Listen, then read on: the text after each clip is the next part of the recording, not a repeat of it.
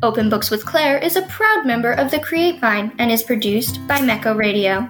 Welcome back to Open Books with Claire. On Open Books with Claire, we explore characters and how they drive the stories we love. I'm your host, Claire. So today I'm going to give a short, spoiler-free look at the book, The Mark of Athena. Don't worry, following the spoiler-free section, I, along with my guest hosts, will dive into a spoiler look at the book as well. So The Mark of Athena, it was written by Rick Riordan.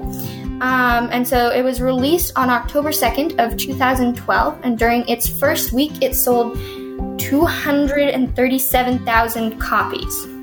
So it's a third-person point of view, and we follow Annabeth, Percy, Piper, and Leo. I mean, we follow all of the characters, but we follow their storyline specifically. And so this book is the third book in the Heroes of Olympus series. And so all of the gang is back together, and, they're getting ready to go, kick some giant butt. I don't know. Anyways, on to our spoilers. So to join me in that conversation, I have two guest hosts today. So I have Cambry and Emily. I'm Cambry. I've been in a couple of episodes before, and if you want to find my writing on Wattpad.com, my username is JensoCam, JenSocam.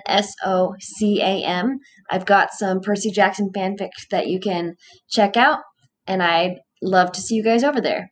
And hi, my name's Emily. I've been on a couple episodes before too, and I really love books just because of the relatability of it, that we all can find a little piece of ourselves in the writing. That's awesome. Yeah, so welcome. Welcome back. Both of you have been wonderful guest hosts in previous episodes, so super excited for today. So Emily, would you like to just give us a brief, overview of what happens in this book? Sure. So this is, I believe, the third book in the Heroes of Olympus, and it basically is the combining of the two different settings within the series. So we have the Roman camp, I think Camp Jupiter, and then we have Camp Half-Blood, and these characters are kind of melded together in this novel as Percy and Jason were switched in the beginning of the series, and now we see them switching back, coming together to go on a quest to defeat Gaia, the Earth Mother. Okay, and so basically they all set off on the ship together, and they're facing a lot of opposition. They're up against a lot of monsters, and there's a lot of things going on within the group. First, Leo accidentally starts a war with the other camp, the Roman camp, and so they have to be on the run from the Romans. And at the same time, the main point of this book is Athena's daughter, Annabeth. She's following the mark of Athena. And so throughout this book is just her trying to discover what is the mark of Athena and how can she accomplish what her mother has sent her to do. And if you guys would like to pitch in, what did you guys think was the climax of this book? I would say that it's about the time when they all split up at the end. Like Hazel, Frank, and Leo are underground trying to find Nico, but that ends up being kind of a diversion, a detour, and they end up getting trapped there. And Percy, Jason, and Piper are stuck in that nymphorium, and the water's coming down, and they're all going to drown. And Annabeth's all by herself trying to find the mark of Athena. And I think watching each of them solve their dilemmas at the same time and then come together to go save Annabeth, I think that whole sequence would be what I consider the climax. Mm-hmm. For sure. And I think it even leads to the kind of inconclusive resolution because all of these individual conflicts are solved throughout the climax, including Annabeth finding the statue pantheon. And so the end, what was your view on the end, Claire, where they kind of fall into the chasm? Well, I was kind of shocked. Definitely shocked, but I think it needed to happen. We needed, they spent the entire book trying to work together as a team, and trying to learn where each other's strengths are, where their weaknesses are, how they can, band together. And then, something like that happens, where they're separated, seeming permanently, like everyone is shocked and, they don't know what they can do to fix it. So now they're back at square one, having to learn to work together again, without some of their strongest people. And so, while it was a shocking ending, it also needed to happen for the development of the other characters. I agree with that. Hera even tells Percy in The Son of Neptune, I think, that he's the glue that holds the seven together. And then he and Annabeth, who holds him together, fall into Tartarus. And suddenly the crew has to be like, oh, now what? And sometimes Jason kind of steps up as the leader, and sometimes Hazel, and sometimes Piper. I don't think Frank's really a leader most of the time, but he's got a few shining moments in the next book. But yeah, I agree, Claire. It needed to happen. I think when I first read it, I was, shocked, but also I was just in that stage of reading where you've been reading the climax and you just can't put the book down, and then that happened, and it was one of those moments where you want to chuck the book across the room, but then I've read it so many times, and I actually love that they fall into Tartarus, because it makes the House of Hades such a great book. I don't know if House of Hades would have been as good as it is without those Percy and Annabeth moments together alone. And I think to me it's most significant because up until Mark of Athena, Percy and Annabeth were separated in this series. And so sure, they came back together and it was great in Mark of Athena, but there was so much other stuff going on. They had 5 or 6 other people on the ship that they had to deal with, and then they fell and they're alone together. Sure, it's not exactly an ideal situation, but they're together, and I think that was an important part of their relationship. I even think it's really conclusive to one of Percy's questions throughout the book, is if he had to choose between the crew and Annabeth, would he be able to sacrifice her for the rest of the crew? And the answer was no, just because he had the choice whether to let go of Annabeth and go help the rest of the crew or to fall with her to Tartarus. So I think, yeah, it was it needed to happen because it kind of answered the question that was posed within the plot. So that's very true. Yeah, there's definitely a lot of good parts that happen in this book. I have favorite, moments that happen. But while we're on the topic of Percy and Annabeth, let's talk about Annabeth, because this is the first time that we get to hear her perspective of everything. Even though we know that she spent the Lost Hero, she was looking for Percy, she spent the Son of Neptune looking for Percy. She spent a long time. I think it's over 6 months or something. I think Percy had been asleep for 6 or 7 months, and then he was awake for a month or so. So I think in total it was 8 months that he was missing.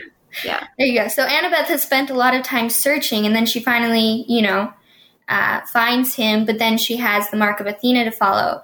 And I know that she's a strong character, right? You get to see her strength in everything that she does. But what do you guys think about her development in this book? I just think, like you said, it kind of shows how her past traumas have contributed to what she prioritizes now.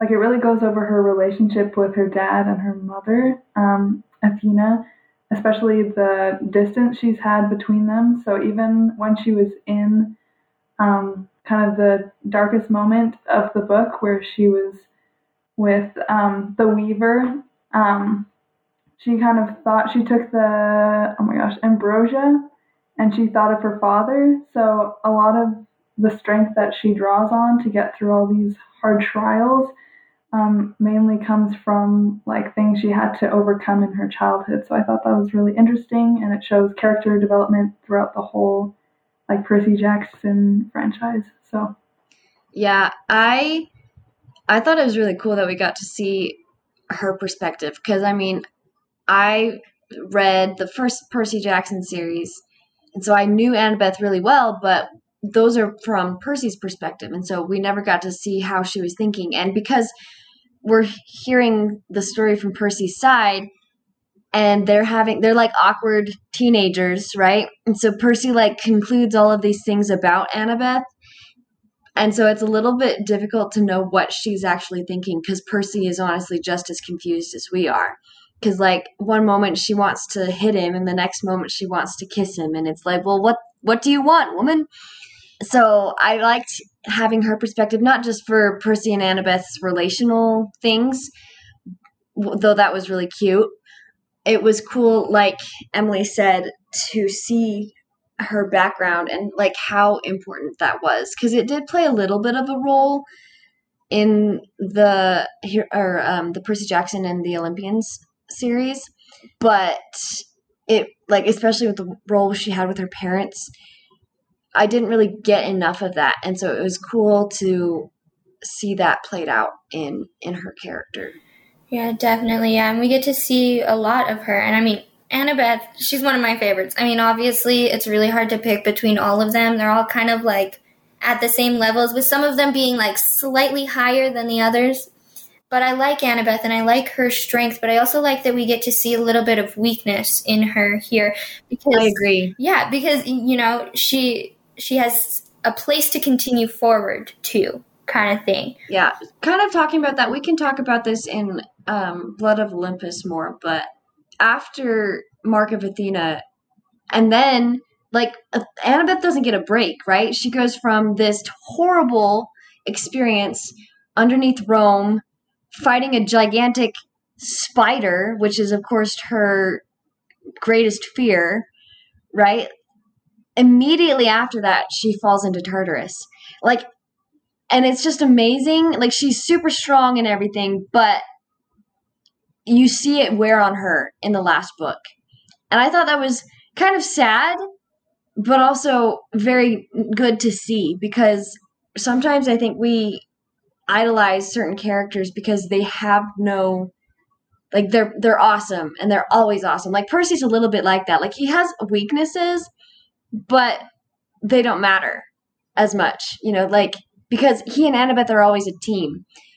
But what is Percy without Annabeth? And so when you start seeing Annabeth kind of mentally break down in a lot of ways, that gets a little scary because they're like this dynamic duo, and Annabeth is kind of the strength of their relationship in a lot of ways. Yeah, she's definitely got a lot of strength to her. I think another character that we see develop, I guess, in a way, is Leo. So, like, we get to see his chapters, and we saw his chapters in The Lost Hero. And Leo seems to struggle a lot with a little bit of self-worth, almost, like trying to, you know, figure out where he stands. First, he's trying to figure out, you know, his relationship with Jason and Piper, and now he's trying to figure out where he's placed in this group of people because, I mean, they're awesome demigods, right? Like, some of the strongest out there, so he's trying to figure out where he is, and I think that's just kind of interesting to see is Leo's perspective during this book. I also think it's really important to recognize his kind of gift of empathy for everyone around him. He is an outcast, but because of that outside perspective, he's really able to relate to those around him. I give the example of when he's talking to Frank, and he talked about the loss of his mother, and he was really able to connect with that just because they didn't have an established relationship, but he's kind of searching for commonalities with other people. And so I think that kind of brought everyone together, and he is kind of the glue. Everyone equally is annoyed by him, but they're also equally dependent on what he contributes to the group. And I think he just struggles to see that. So I think what we could talk about with Percy is the way that this kind of sets up him and Jason to be enemies, which of course lasts for about 5 seconds because they just like each other too much, I guess. But I kind of think that Rick missed out on a really cool opportunity to create some discord, like Jason and Percy are both really great characters. And the thing is of course, all of the fans were going to side with Percy no matter what, because we just have known him for longer. But I think it could have been really fun if Rick had played up on that a little bit more than he did. It felt a little bit like everybody thought they were going to be enemies because Poseidon and Zeus or Jupiter or whatever, and then the Eidolon ghost people possessed them and made them fight each other. So there was just a few hints of a little bit of animosity, but they're bros. And I love that they're bros, but I think it would have been really fun to see them overcome some hurdles first to become bros. But yeah, I don't know. I love Percy's chapters, and I think that that's a really interesting aspect of them, is that there's kind of, Jason, how is Percy and Jason gonna react to each other, because they're both leaders of the other camp. So that's very true. There definitely was some moments where you're like, ooh, what's gonna happen, Yeah, but then are all they gonna fight?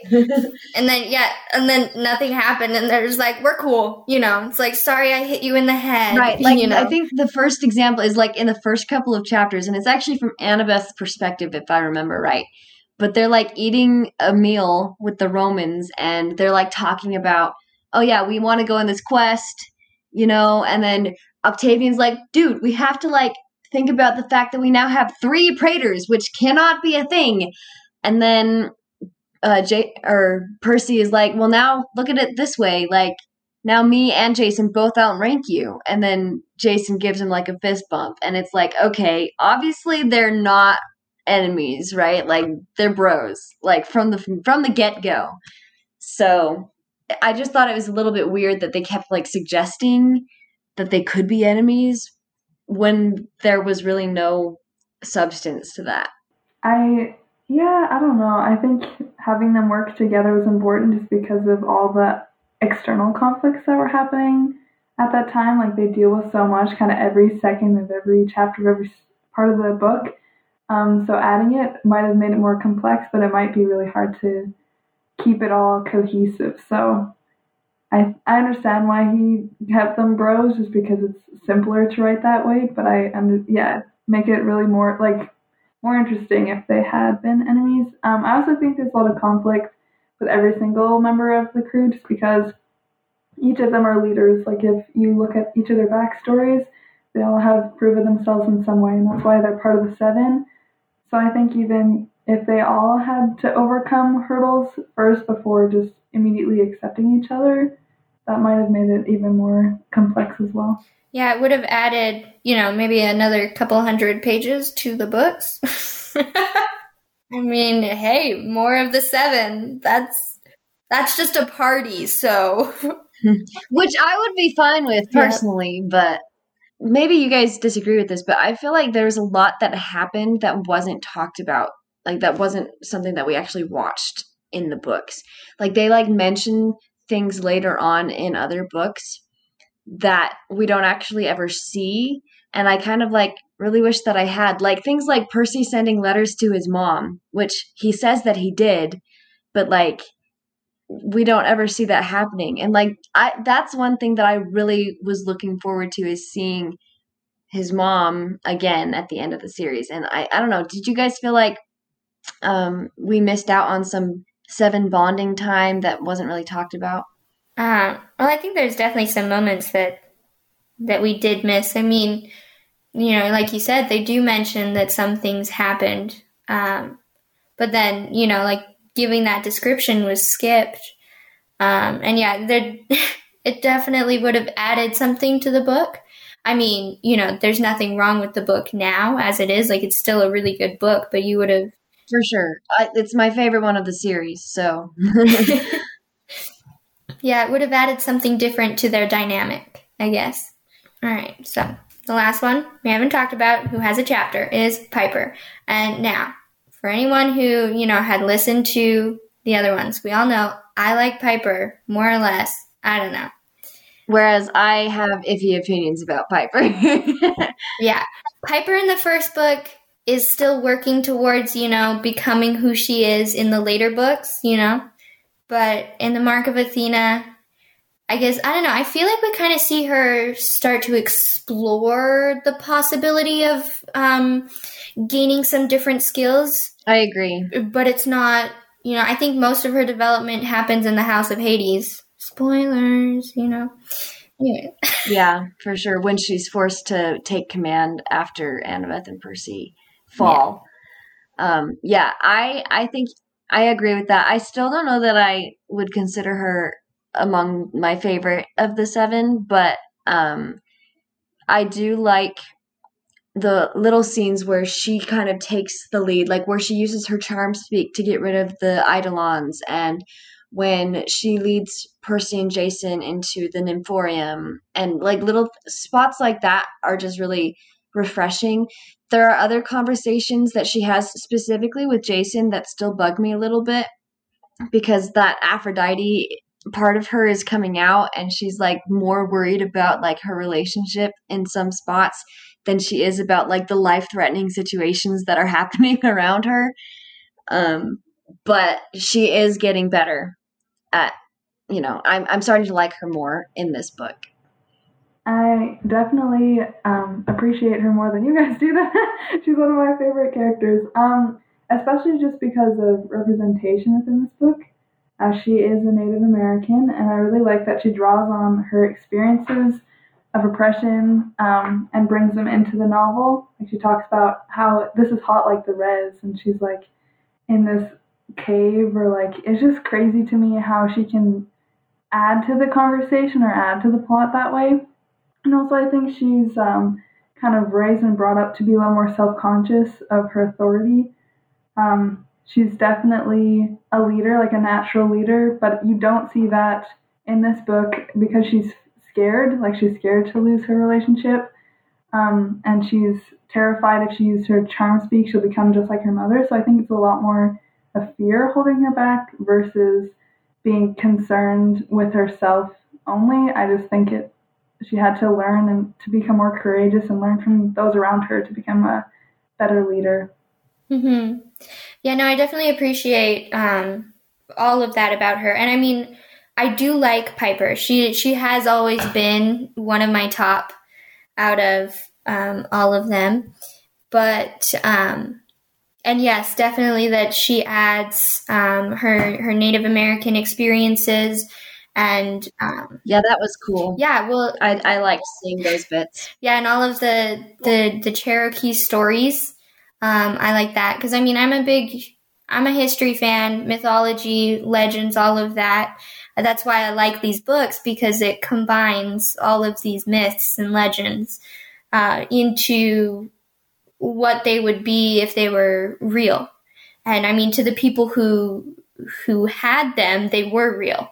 What were your guys' opinions on having Hazel as like a character whose mind is kind of in the past? Like, what were your guys' perspectives on that? Well, I think she's a very interesting character. Hazel is one of my favorites too. I mean, obviously, I say that, just about every character. Just all of them are my favorite. But like Hazel's background is really interesting, and the way that she is trying to work through it and move past it. And I love her connection to Leo. That's like beautiful. Yes, that was so crazy. Well, and I think that's not only important to their characters, but like I felt like it was really significant because it connected her to Leo and Leo to her and to Frank. Like those three have like a very interesting dynamic, which is really important considering what happens at the end of the series to Leo and how he trusts both Hazel and Frank with his secret, which I won't say in case people haven't read it yet. But I think it's that little tidbit where they had that flashback together was really crucial for their relationship and for things that happen later, for sure. Yeah, no, Hazel she definitely helps connect the two, because I know that like Frank and Leo at first were like estranged and everything because Frank is all like, stay away from Hazel, because we're a thing. Yeah. Well, then Leo has the fire thing, and Frank gets uncomfy around the fire. So yeah, no, she definitely helps with that. Yeah. It was just so interesting to see that in Frank because Frank's such a nice guy. Like, he's just this adorable teddy bear, I mean, not that he can't kick butt when he wants to, because he totally can, but he's just a sweetheart, and to see him like they knew Leo for like 0.5 seconds. And sure, Leo was the one who kind of got blamed for firing on Camp Jupiter, which sucks and kind of does throw him into a suspicious light, I admit. Yeah. But like immediately Frank was like, I don't like you. And Leo, I can see Leo being obnoxious if I met him in person. I think he's hilarious to read, but I think if I met him in person, I would find him obnoxious. But yeah, I think it was just really, really interesting that Leo brought out that attitude in Frank, because that seems so contradictory to his normal character, but I think it helped develop him also, because we see him develop more in the House of Hades as well. And I think that Leo and Frank's relationship kind of helps that along as well.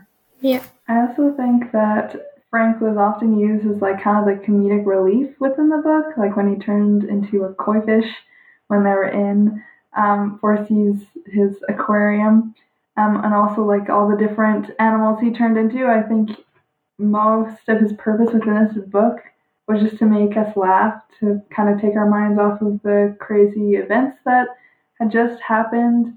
I don't know. It was just interesting to not necessarily see a side of him, but more see how others viewed him and how it uplifted their spirits during, just attacked by monsters and stuff like that.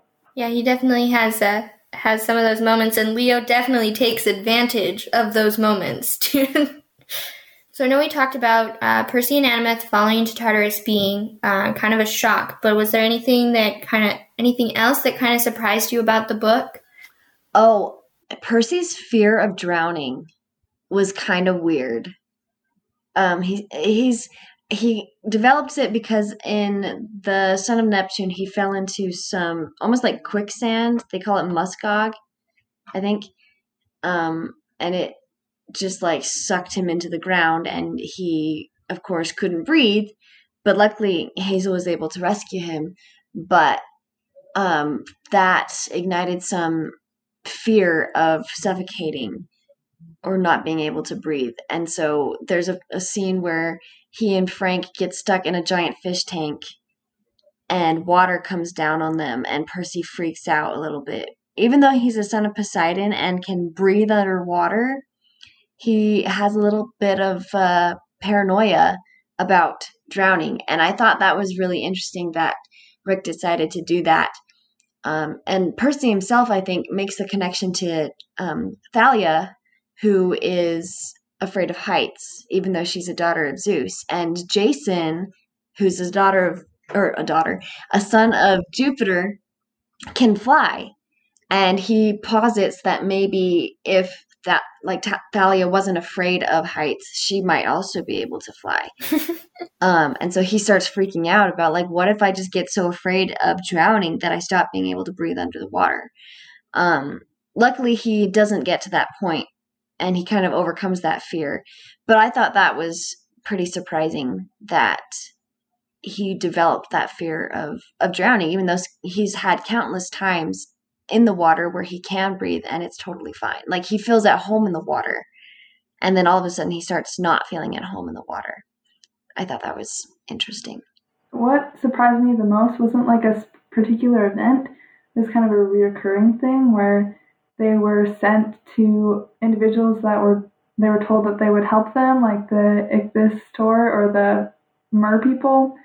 And they're like, yeah, they'll help you, they'll give you these clues. But whenever we got to that part, like nothing really happened. Maybe they said one or two things that they already knew, and they had to keep moving on their journey. So I just thought that was really interesting that it kind of climaxed to those parts, and then nothing would happen, and we just kind of move along with the story. So I thought that was very interesting. That it was kind of a suspense to wait for these events to happen, and they just casually happen. Like Annabeth, when she was visiting the river god to start her task of finding the Mark of Athena, they were just kind of, they rode up on a motorbike and like, okay, let's go, instead of something crazy happening. So that definitely surprised me a lot. Yeah. Yeah, for me, I think it was kind of just the situations that they were put in, like they, I don't know what I was expecting, but, just some of the situations that they go, like they go meet Hercules or before they can access or go into the Mediterranean, and then they're flying, and I don't know, what do you call it? Shipping, Sailing? Boating, sailing. We got it. Like shipping, boating. I don't know what you call it when you're in a boat in the water.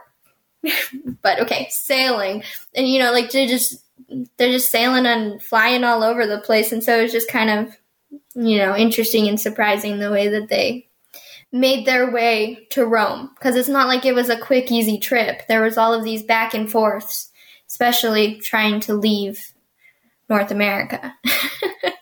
I felt really happy when they pit stopped right after they left Camp Jupiter. They pit stopped in Salt Lake, and I was like, yeah, that's my home. Like, for once somebody wrote a book where something takes place in Salt Lake City.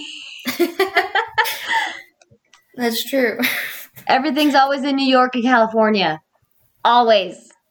That's one thing that I've thought it would be interesting to do, is go to the different places that they visited. Even though they're not like super, incredibly exciting. I mean, on some levels they are, but like, just be there, just hang out. Yeah.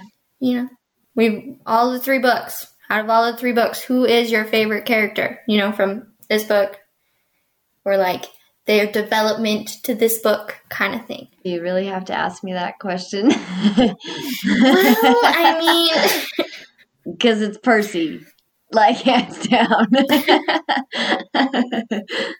Yep. Not that, like, there are definitely, I think it just took me a long time to warm up to a lot of the characters. Like I say, I really like Jason, especially at the end of the series. He becomes, like, really awesome. And Leo, of course, captured my heart right away. And Hazel and Frank are just adorable. And Piper, I'm warming up to her. And of course, Annabeth is there with Percy, and she and Percy have like the top pedestal in my mind, which is totally biased, but what can I say? They're great. What about you, Claire? Well, that is hard to pick. I don't know, this book alone, I don't even know, because I like Jason, and his development as he's trying to like balance out being the leader, but also following the leader kind of thing, as, the leader switches between him, Percy, Annabeth, and even, sometimes some of the other characters, depending on their situation kind of thing. So I really like him. And I mean, Leo, obviously, he's just like beautiful soul, like just, so I don't know, I don't know. I think we'll go with Leo, because we get to see his perspective. We get to see his ingenuity, through the book when they're in Rome and everything. Yeah. So we'll go with Leo. Plus his humor. You can't. Oh, yeah. Can't forget about that. Such beautiful humor.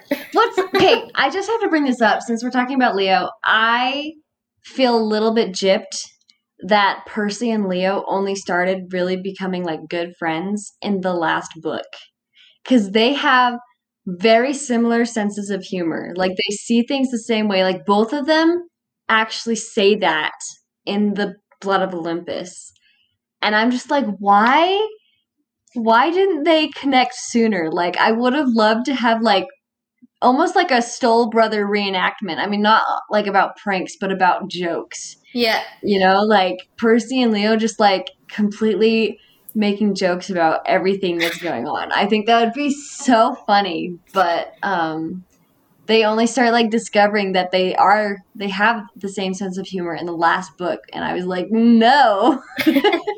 That would have been so great. It's true. They're very similar in the way that they make jokes. What about you, Emily, for your favorite character?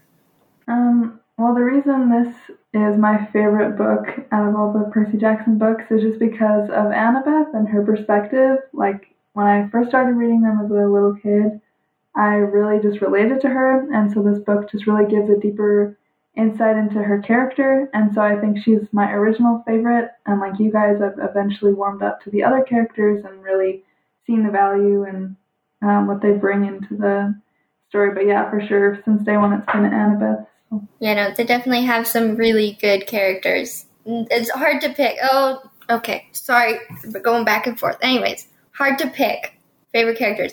But okay, last thing, rate the book, 1 to 10. 10 being obviously super awesome. Okay, so I think, help me remember, Claire, I think I rated Lost Hero a 6. Yeah, it was either a 6 or a 6.5.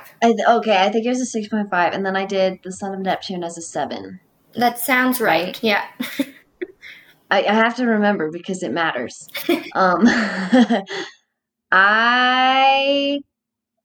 I'm going to say Mark of Athena is like a 7.9.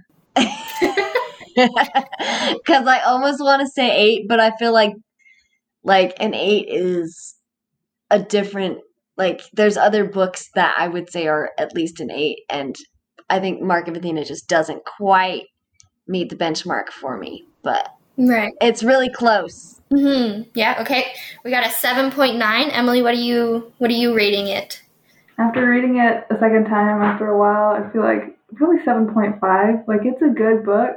Yeah, just kind of go surface level, though, like, with a lot of the plot. So, yeah. Yeah, no, I think I'm going to hit an 8 out of 10. I don't know, because I rated the other books pretty high. I think the one was like a 7 or an 8. So, just sticking with the pattern, it's going to be an 8 out of 10. So, I mean, obviously this book is a really good book, with all of our ratings and everything. So, well, thank you, Cambry and Emily, for joining me today. Do you guys have any final thoughts? I would just encourage anyone who hasn't read the series to definitely read it, because you kind of get addicted. Like Cambry said, it's one of those where you'll just read it and get really addicted, and it'll be really hard to put down the book. So once you get started, it's really hard to stop. So yeah, it's a great book, and I would encourage you to read it. Thanks for having us on the podcast, Claire. Yeah, thank you again. And thank you for reading along with us. You can follow Open Books with Claire on Instagram using the link in the show notes or using our handle @OpenBooksWithClaire. This episode was hosted by myself, Claire Oster, Emily, and Cambry. It was edited by Alex Williams. The music we use is by Paper Planes, and Open Books with Claire is produced by Mecca Radio, and we are a proud member of the Create Vine. Bye!